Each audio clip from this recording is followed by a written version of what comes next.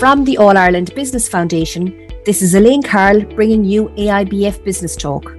AIBF is an independent national body tasked with enterprise development and the promotion of best-in-class businesses as business all-stars.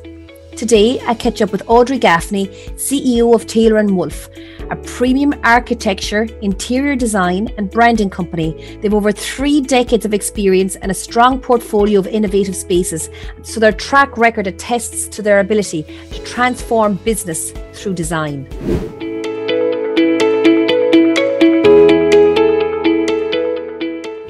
Thank you so much for joining me on AIBF Business Talk today, Audrey.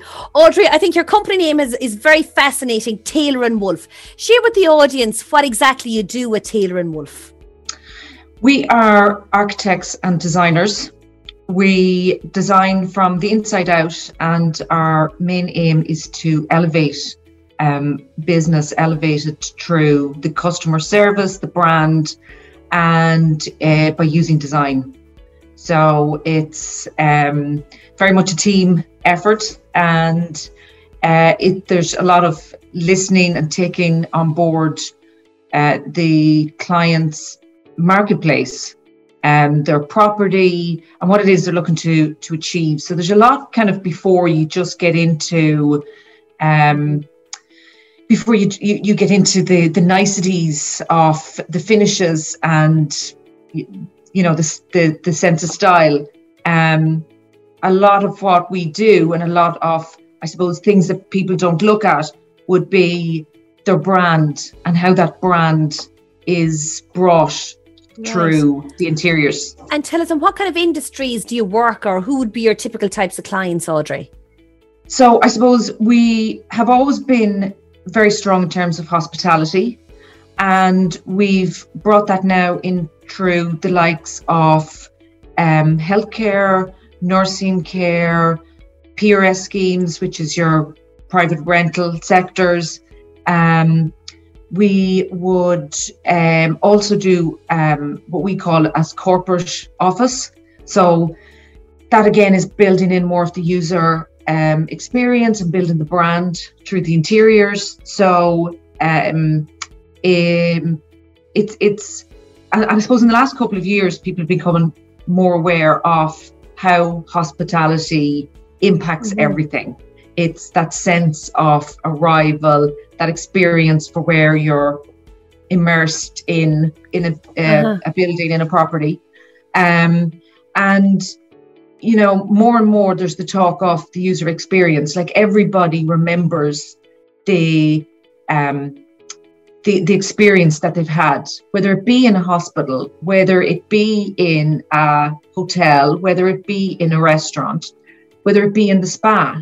So there was a thing I posted this morning on where we were talking about spa experiences, and it's that sense of and it's that sense of arrival. So it's arriving to the door of the spa. It's how when you're opening it, it's that, it's a strong, heavy door, how the handle feels, what the smell and aroma that you get, to the door softly closing behind you, and you feel you've left the world behind. I'm getting visions of that knock, come with me through the magic door from Bosco years ago. So I totally get it. And I think the fact that we've all been very much, in our own environments, we're taking more notice of our surroundings and of the interiors around us. And it's the essence of the experience. So some of the places that I would have been, like, I'm always kind of like looking at what is it? Why do I enjoy here? And it could be things like an open kitchen.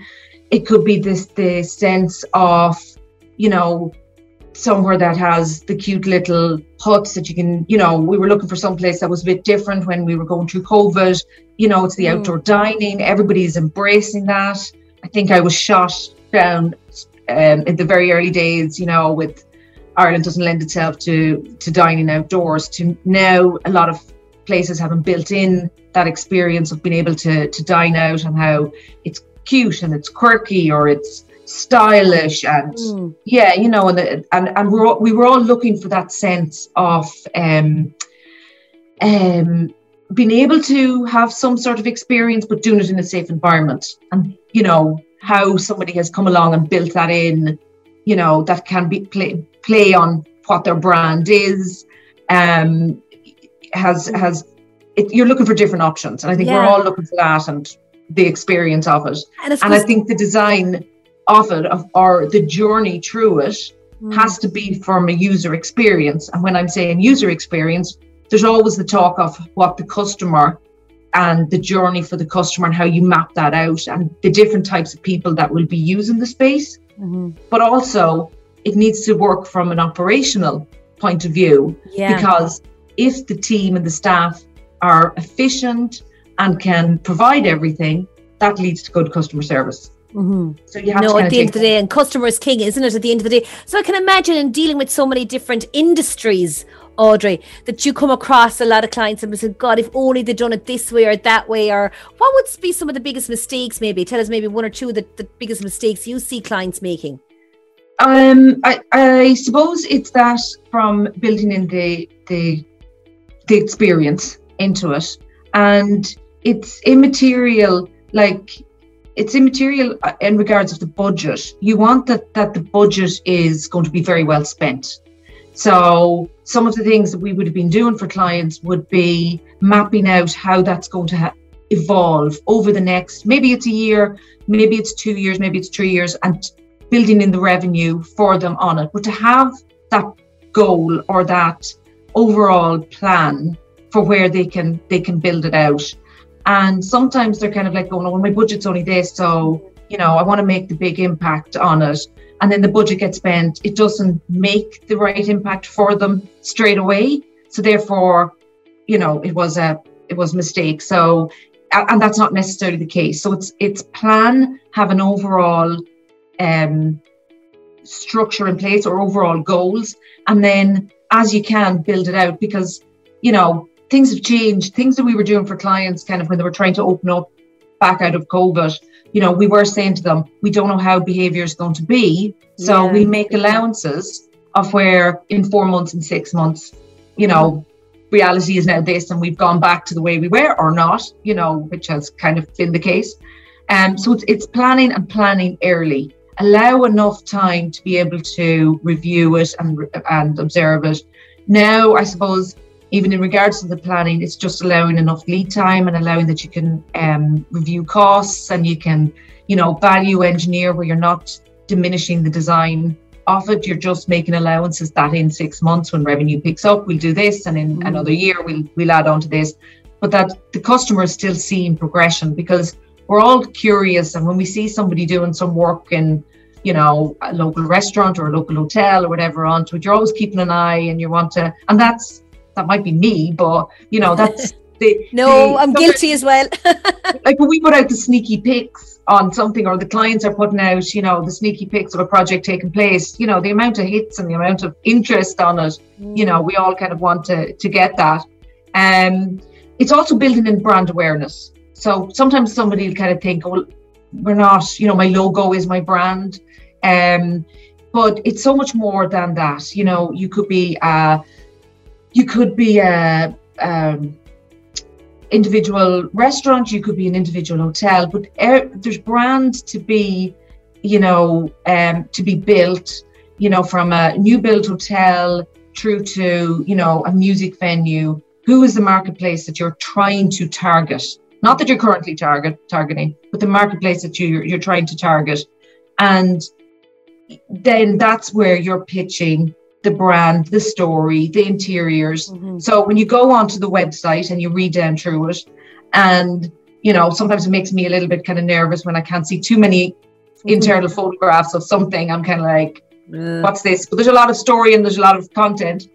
It's the images that you are seeing that then lead you to, when I arrive, it's the same sense of arrival. It's what I'm getting. And that lends itself out then to, it's bringing people back. It's getting people to talk about where they've been. Everybody's looking for Instagrammable pictures areas, and posts. That's it, pictures. Yeah. Which is a sign of the times as well, Audrey. Tailor&Wolf is in operation now for about 15 years. Am I correct in saying that?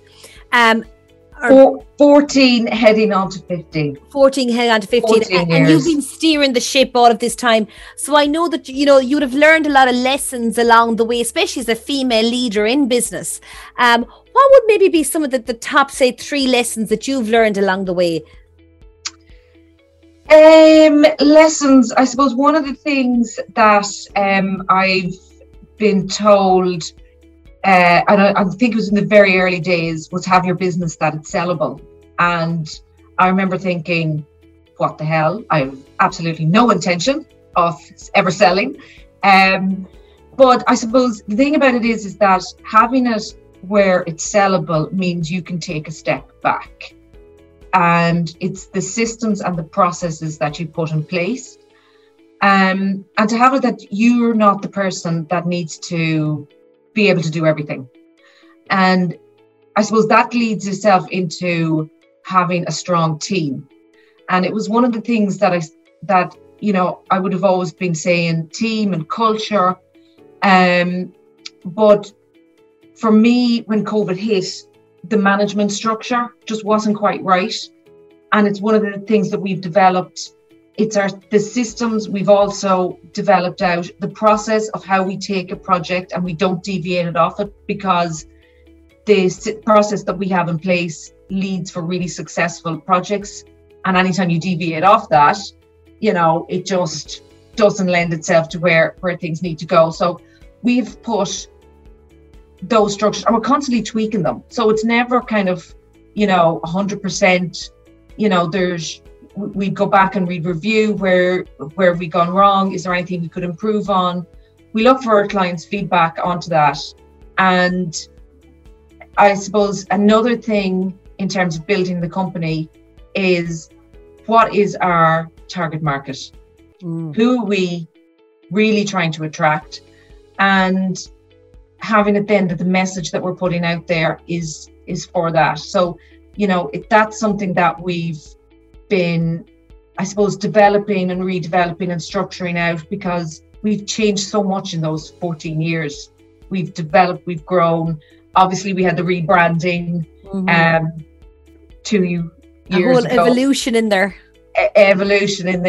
where we, I took my name over the door, much to my 9-year-old daughter's delight, because she said she was going to have to rename the company anyway when she took it over, which is fantastic to see the next generation of entrepreneurs coming up so young underneath.